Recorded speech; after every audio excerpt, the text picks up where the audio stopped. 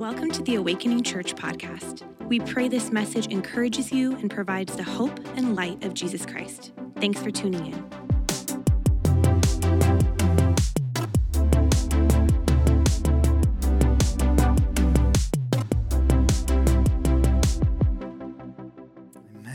Amen. Good morning, Awakening. Yeah, what is up? Awakening showing up this Thanksgiving. Great to be with you. On your chairs, you have this card. Pull it out or hold it up with me. We're starting a new series called Take Joy. Go ahead and say that with me. Take Joy. And we'll be diving into this incredible book called Philippians. That's actually a book really rightly called of joy. And so we're going to be talking and teaching through Philippians 4 through 9. And what you'll see is it's the passage that we're going to be studying for the next 4 weeks right here. Here's what I want you to do. I want you to take this card. We made it nice, right? Isn't that nice? Ooh. Ooh. That's the proper response. Ooh, yeah. Isn't that nice? We made it nice. Here's the reason why.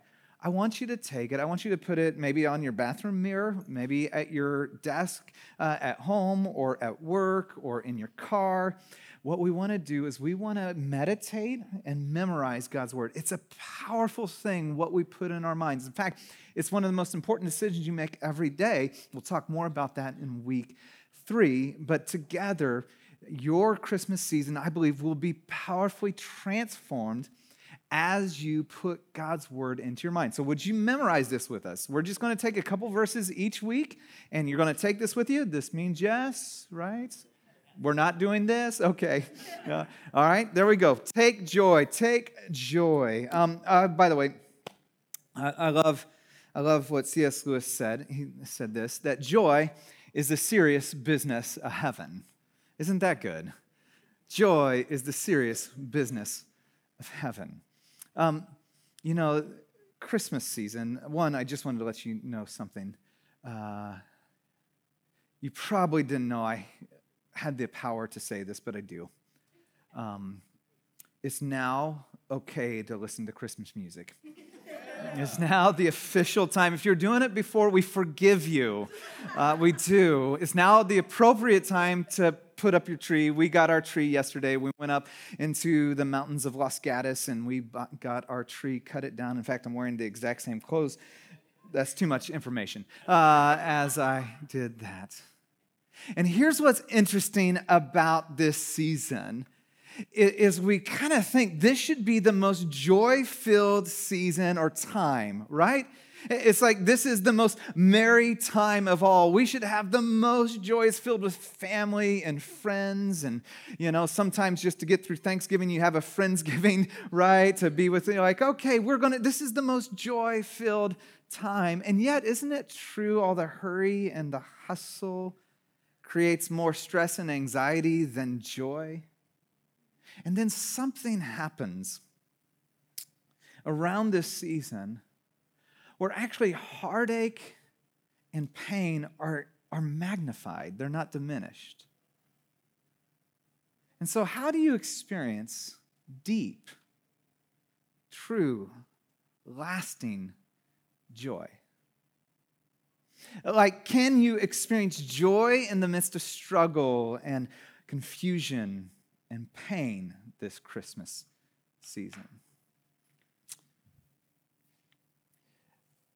Over the next several weeks, we're going to discover and learn that you don't have to just find joy, hope for joy, wish for joy, but we're actually going to learn and discover how do we take joy. That we don't just have it happen to us, but we can actually take joy this season. In Philippians 4, if you got your Bibles, 4:4, the Apostle Paul begins the conversation this way with 3 sentences that I think if we're really honest, we're going to read these and it would be easy to pass by. Easy to just go, those are nice words, or, things that you go like, oh, that's lovely, or no, that's impossible. And we just move on, and yet these are so powerful and life-changing truths. He says this, rejoice. Actually, no. Would you read this with me? All right, out loud. Can you do this? All right. Rejoice in the Lord always. I will say it again, rejoice. Yeah, because of the exclamation point, right? You had to go up. All right. Let your gentleness be evident to all. The Lord is near. Rejoice in the Lord always. Not some of the time, not when you feel like it, all the time. And then if you missed it, in case you didn't hear it, I know you're reading it. I wrote it, so obviously you saw it, but I'll say it again. Rejoice. And then let your gentleness, not your judgmentalness, be evident to everyone. People that you agree with and disagree with, people that are, you like, and maybe some of the people around the table that you didn't like this last Thanksgiving. People that you are in your political party and people who aren't in your political party. Let your gentleness be evident to all. The Lord is near. Now, we want to talk about how do you experience true, deep, lasting joy? How do you take joy? But before we dive into this scripture and unpack it, we first have to ask and answer the question, what is joy to begin with? Because I think there's a lot of confusion of what exactly is joy? Dallas Willard gives us a great definition of joy. In it, he says this: joy is not a passing sensation of pleasure, but a pervasive sense of well-being that's infused with hope because of the goodness of God. Joy is not this passing sense of pleasure. It's not just this emotional roller coaster, highs and lows and good and bad. It's actually this pervasive sense of well-being that's infused with hope because of the goodness of God. This sense of all is right in me deeply. Not because of circumstances are right, because of the goodness and the nature and the character of God. Now, I think one of the things that we do is we begin to kind of pit joy with happiness, right? You have the joy-filled life, a happy life, and I actually don't want to do that. In fact, so much that you'll see even through Scripture, there's times that God's Word uses joy and happiness interchangeably. Like Jesus say, blessed are the pure, in heart, for they'll see God. Literally, happy are those. Now, here's the reason why is we tend to do this is about 50 years ago or so, we shifted the definition of happiness. And so because we changed it, then now our definition of happiness no longer fits, every situation. And the definition of happiness used to be that I am living a life I'm happy with. That was the definition of happiness, that I'm actually living a life I'm happy with. And we shifted it over the last several decades to now I'm living to be happy. That life and all that I have is to exist for this sensation of pleasure. And so joy, this deep joy. In fact, I like the way he continues on and says and writes about it. It's pervasive, it's constant, an unending sense of well-being that flows from a vision, peace, righteousness, and hope. True joy is robust, even including outright hilarity. We can experience the joy of being in God's kingdom even in the midst of suffering and loss. Joy doesn't arrive on the scene in good times and flee in bad times. It is a companion through all times. Kay Warren, in her book, Choose Joy, writes this about it, her definition. Joy is the settled assurance that God is in control of all the details of my life. The quiet confidence that ultimately everything is going to be all right, the determined choice to praise God in all things. So how do you experience that? How do you experience true, deep, lasting joy? Paul gives us 3 sentences that are so powerful. And the first thing that he's going to say that's completely counterintuitive to the way we think about joy, and it's so important that we understand it. He's going to say that joy is fundamentally a choice. Joy is fundamentally a choice. We think of it as a response and a reaction, and he says, no. It is a decision of the will. It is a choice, not a reaction of the heart.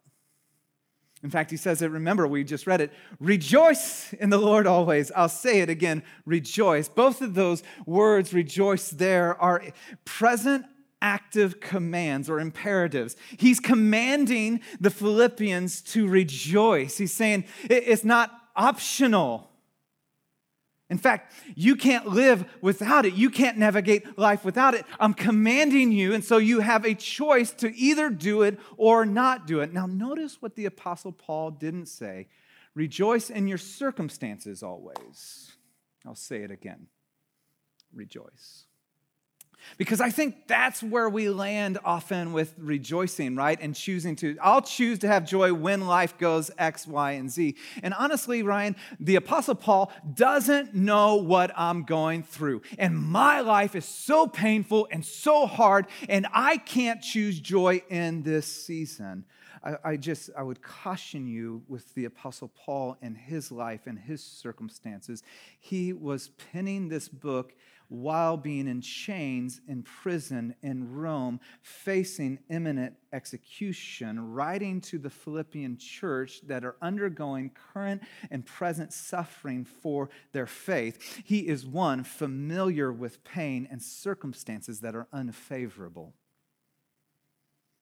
Not because circumstances are favorable. Not because you have the American dream, because everything worked out right, because your 5-year plan came to fruition, or at least you're on pace. Notice what he didn't say either. He says, rejoice in your possessions always. I'll say it again. Rejoice. He didn't say, you know what, when your 401k is healthy, when your net worth is strong, when you're able to go on the vacations that you always dreamed of and travel all the world, when you have the right fit, when you have the right car, when you look the part. He didn't say rejoice in your personality always, because I think some of us are a little bit like that. Like, well, Ryan, I just don't have the personality for joy, frankly, right? I don't. And there is a little bit of truth to this. So hang on. Dr. Henry Cloud in his book, The Law of Happiness, fantastic book, does a ton of research on this. And he says about 50% of the happiness we experience is genetic. We don't talk about this enough in church world. It's genetic, your makeup of who you are. And there are some real reasons for many of us, or not many of us, or some of us, to get help if we're having some genetic issues. If we had a sickness, physical, we'd go to the doctor. And if we have some emotional or psychological things, we need a psychologist or a therapist. Okay? It says 50% is genetic, 10% is circumstantial, 40% is by how you live your life. You have way more agency over your joy than you realize. You have a choice. It's not just your personality. Well, I'm an Enneagram 4, and so I'm really deep and moody and emotional, and I'm an Enneagram 2, or I'm an extrovert, and so I'm the life of the party. This isn't a personality thing of like, I'm just bubbly all the time, and well, I'm kind of an Eeyore, and I love, like sad movies.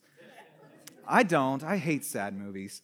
Anyways, you didn't call for that. Okay, rejoice in your career always. He didn't say rejoice in your career, that you're upwardly mobile, that you now have your dream job, that you have life working out the way you thought it would work out, that you have a great boss or good coworkers. He didn't say rejoice in your relationships always.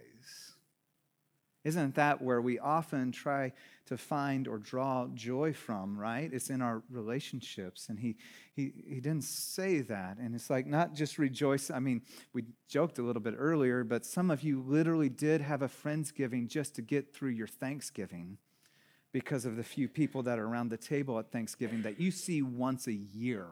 And that's about all you can handle. And yet they're blood. All right? Rejoice in your friends. Rejoice in your marriage. Rejoice in your kids. And there's so many places we seek and we're looking to find joy. And here we have to wrestle with this question. Come on, we have to wrestle with this question. What if the things we think will give you joy, give us joy, really won't. Have you thought about that? Have you at least wrestled with that? What if the thing that you're going, no, I filled in the blank here, rejoice in always. I thought that would give me joy. What if it actually won't? Where you're going like, you know what? I thought it would. I've been running after it. I've been hoping for it, but it certainly hasn't. You see, the source of your joy will determine the sturdiness of your joy. The source, like the object where you place it, this is the reason Paul says, rejoice in the Lord, not in circumstances, not in a better life, not in the American dream. He says, rejoice in the Lord, because the source of your joy will determine the sturdiness, the strength, the ability to weather the storms of life, to navigate through the dark times of life. Where is your joy found is a fundamental question you need to answer.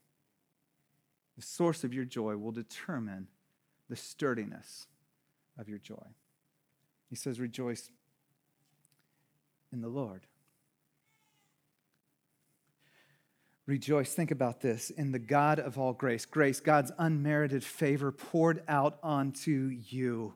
The God who says his throne is a throne of grace, so you can approach it with confidence in your time of need, that you receive mercy and help.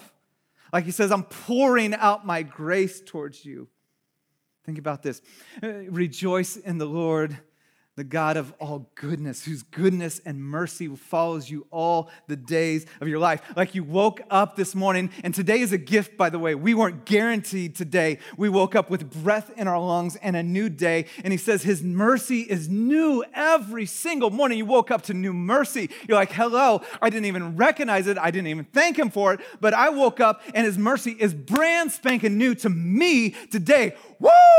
That is amazing. Great is his faithfulness. And then we get, and then sometimes you're going like, Preacher Ryan, I don't ever call myself, that was weird. Let's not do that. But I was getting in preacher mode, and we talked about all those good things. And here's what happens is we put those as the source instead of something God supplied. See, it's radically different. Whether it's your job or your career or your house or your mate or your kids or your friendship. Every good and perfect gift comes down from the Father of heavenly lights, who does not change like a shifting shadow. So every good thing you have is supplied by God himself. And so certainly it is enjoyable, and he's given you to enjoy. But it is not the source of your joy. It is the gift. The giver is the source. Shift. See, God is the only true source of joy.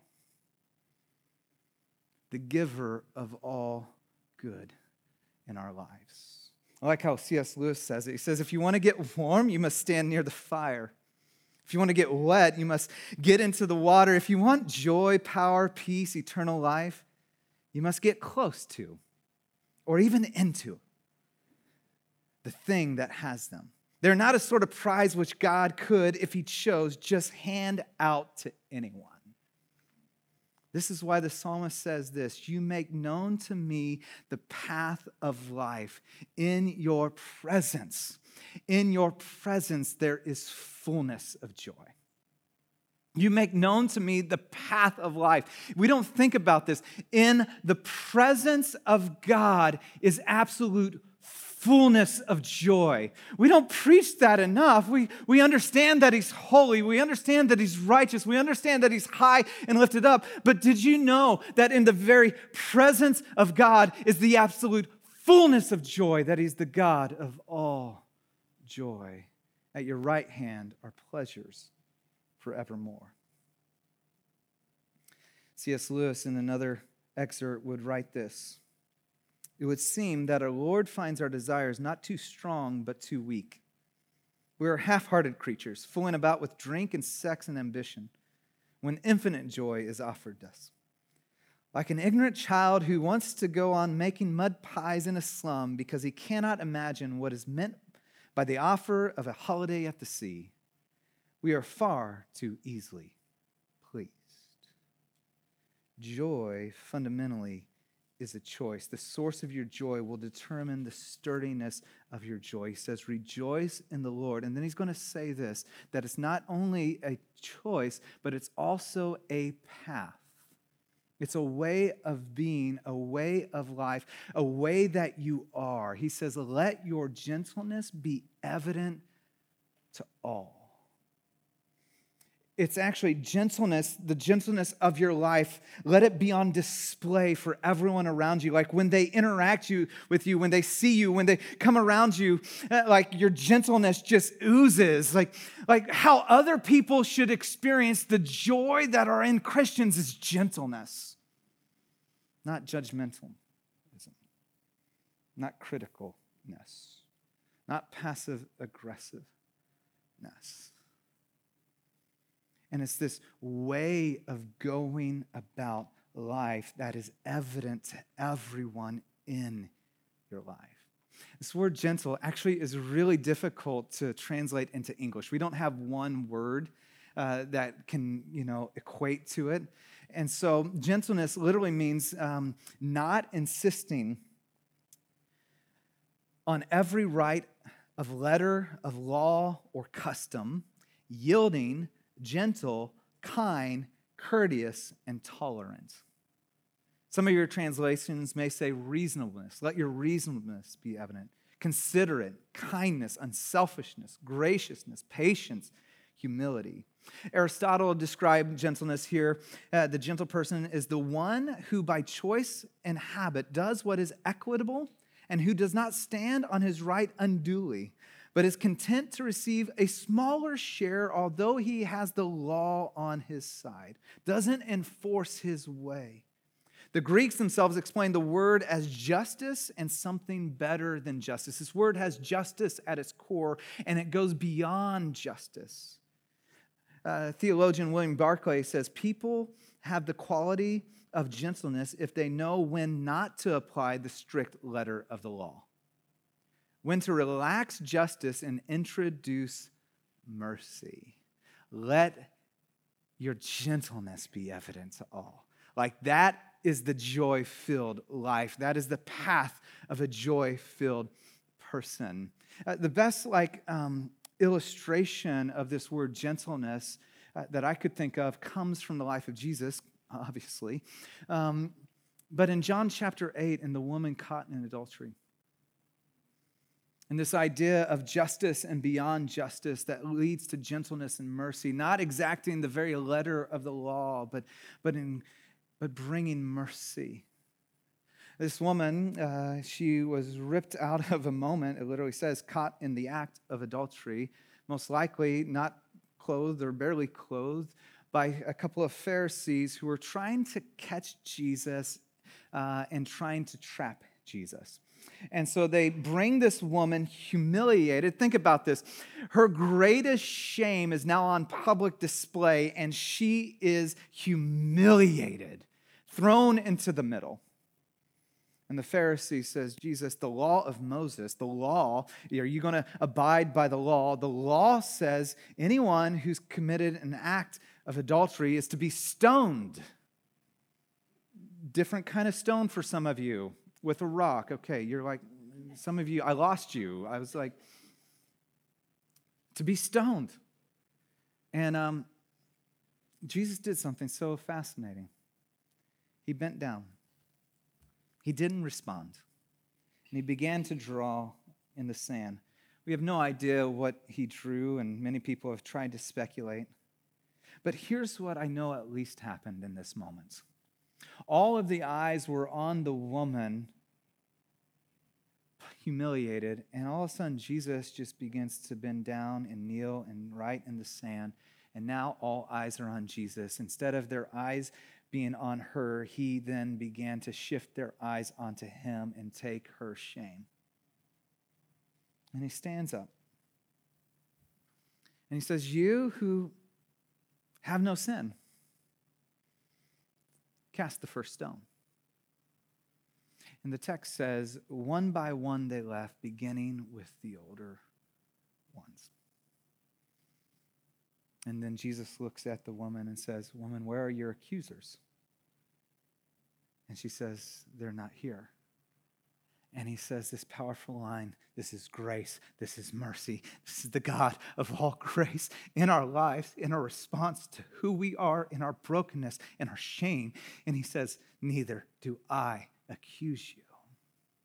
And here's what's so beautiful about the gentle life is it leads with mercy, but then he doesn't leave her in that state. He says, now go and sin no more. Now go and live a new life. Go and live out a radical new way of being.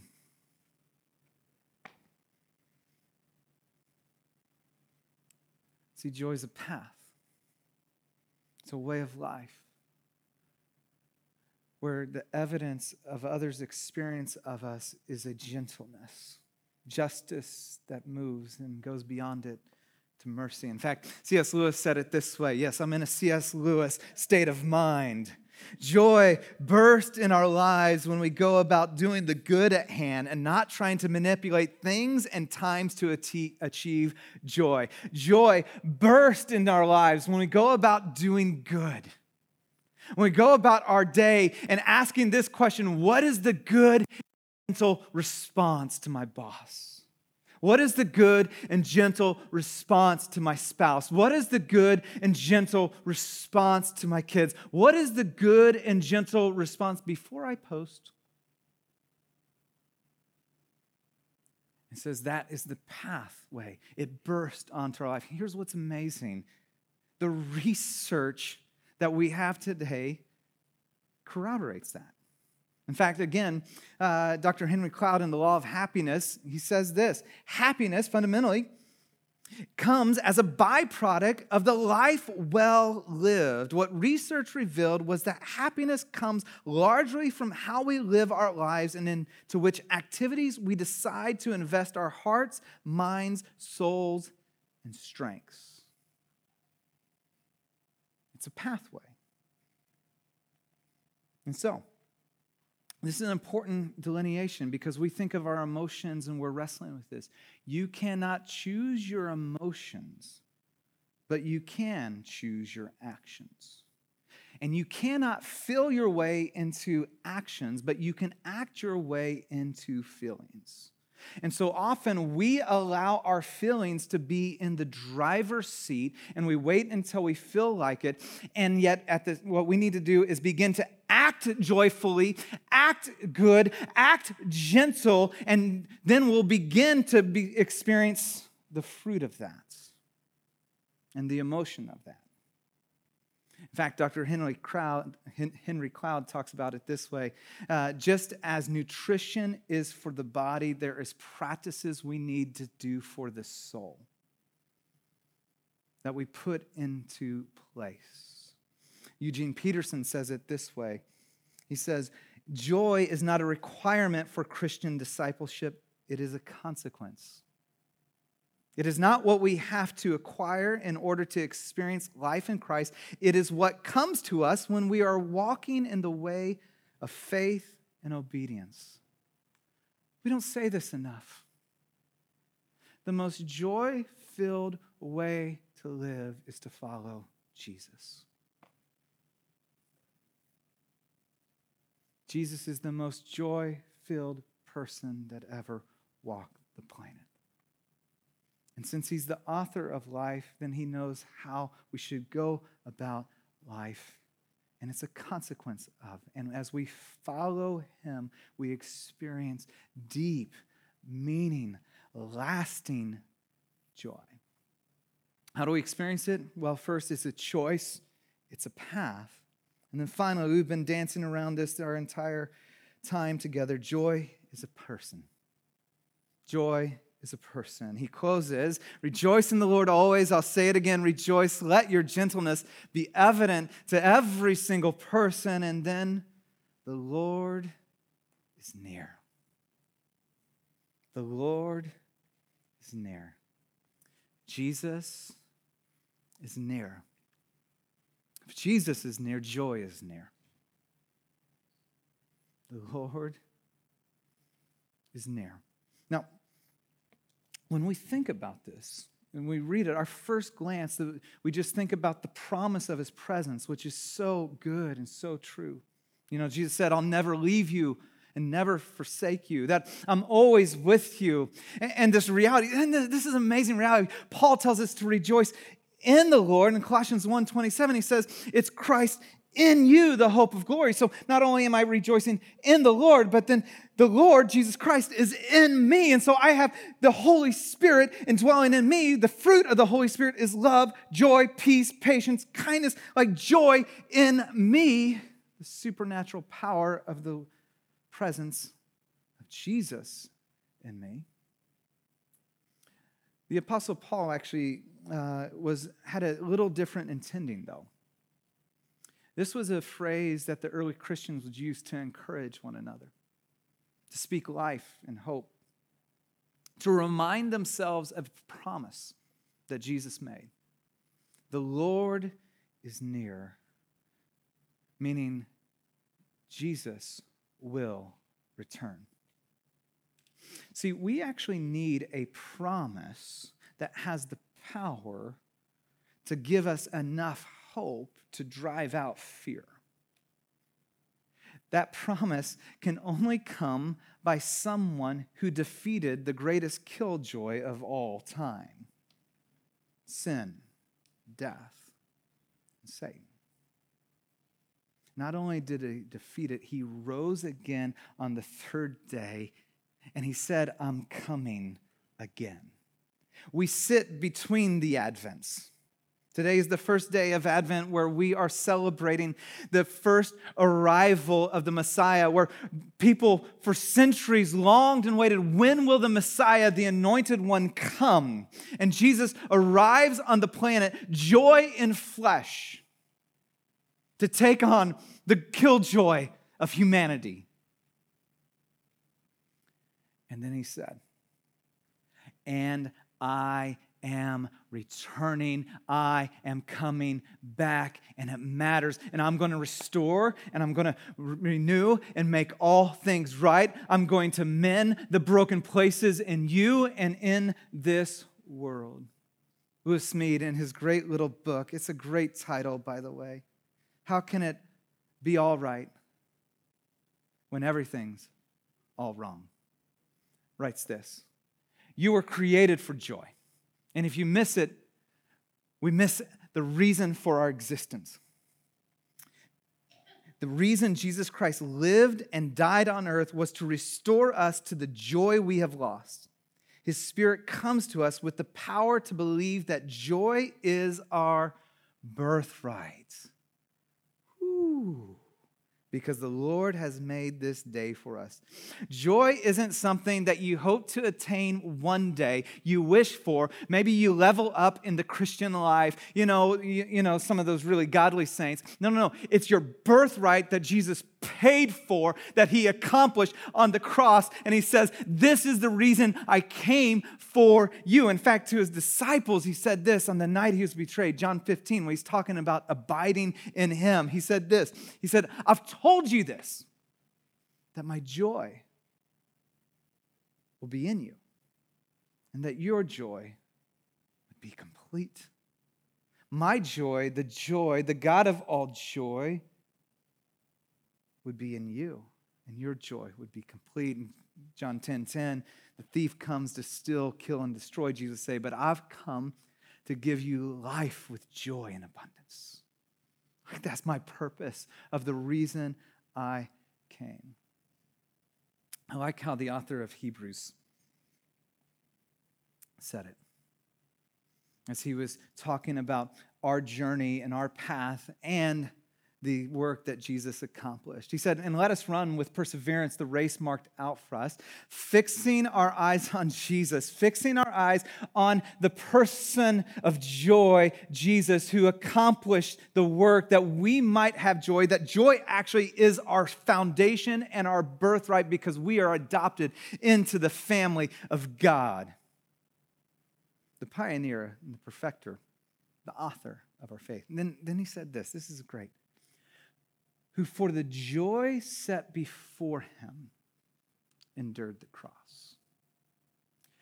The Greek word kairos is the word for joy. It's used, I believe, 74 times, 76 times, somewhere in there.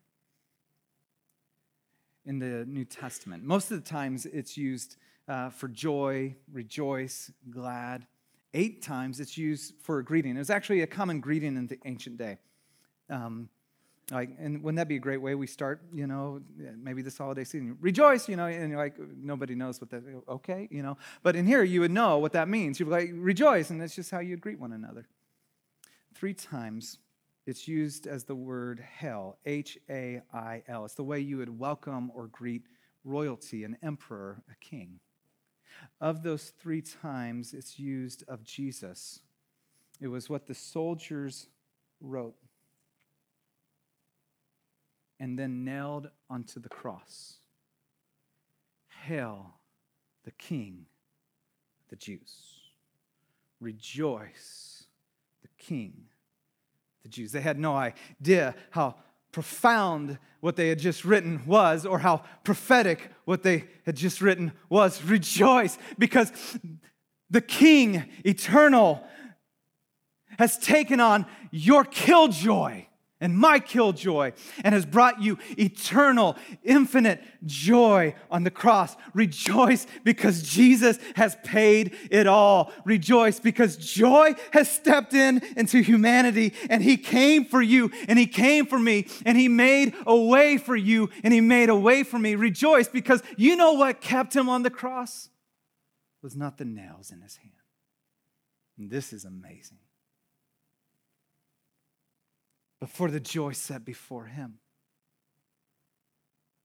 the joy of welcoming you into his family is what kept him on the cross, scorning its shame, sitting down at the right hand of the throne of God. How do we experience true, lasting, enduring joy? Fundamentally, it's choice. It's a path. Ultimately, it's the person of Jesus. When I was a kid, we'd go to my Uncle Mark and Aunt Punky's house every so often. Hi, Uncle Mark and Aunt Punky, if you're watching. We loved going to our Uncle and Aunt's house. One, they had this basement. It was amazing. It was in Kentucky. And they had this basement. And down there, Uncle Mark had every movie of James Bond. It was amazing. We were not allowed to watch it as kids, and so we would sneak it late at night and stay up late and watch James Bond. Just confessing to you, Mom, right now. And they also had an Atari. And this was amazing. I was like, yeah, we didn't have one growing up. I know, I was deprived. I get it. You can feel bad for me. They had an Atari. It was awesome. So I'd be like playing Atari. And I remember one night, everyone was going to go out for the night. And they're like, oh, it's going to be fun. We're going to do, I wasn't even really listening because I was playing Atari. And you're just sitting there. And I was just like, no, go. And so they left for hours. I have no idea because why? I was playing Atari. I'm on my little joystick, whoa, whoa, whoa. They come back. They went to the carnival. And I was like, oh. My joystick wasn't so joyful anymore. They went to the carnival. I think my dad won one of those basketball shooting things because someone came in with a huge, stuffed animals. They were telling me about these rides and all these different prizes and food. And I'm just going oh my goodness, I missed out on it because I was so stuck on this is the greatest thing ever. And I couldn't imagine anything else. And so I was holding on tightly to my joystick. And the reality is we do this. You have something that you're holding on to tightly that you think is going to bring and produce joy. And Jesus says, I'm your joy. Would you let go of that? Would you respond to me? I'm your joy. Maybe C.S. Lewis was right that we're so easily pleased. And we're missing out on infinite joy because we're just thinking this is all that there is. For some, you've never started a relationship with Jesus because you've been holding something so dearly. You're like, I have this and I want to keep this. And Jesus says, I'm your joy. Say yes to me. And today you can say yes to him. Would you come into my life and make me new? I long to experience your joy and your peace and your presence. Come into my life. And he does every single time. For others, you've just been doing your own thing.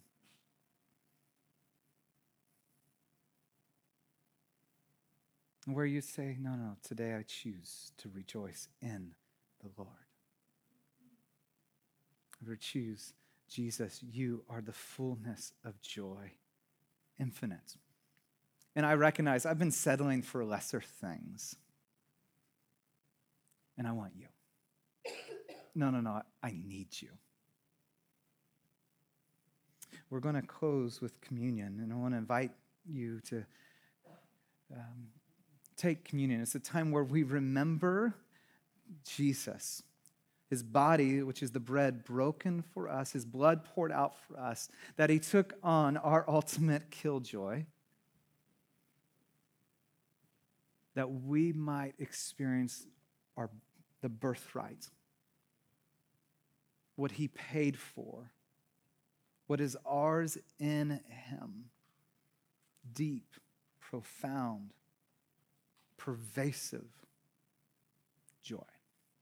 If you're a follower of Jesus, or maybe you're for the very first time saying yes to Jesus, we practice an open table. All are welcome. So during worship, we want to invite you to come forward and partake. But I encourage you, before you do, what's your joystick? What's the thing that you're holding on to that you think is your ultimate? But could it be the very thing you think is going to bring you joy? Isn't. Jesus, thank you so much for this time. Thank you for your grace. Thank you that you came for us. You love us. In this moment, may we respond to you and release the things that we hold so tightly, we call so precious, but actually have a tight grip on us. May we experience you, joy, peace, and life. In Jesus' name, amen.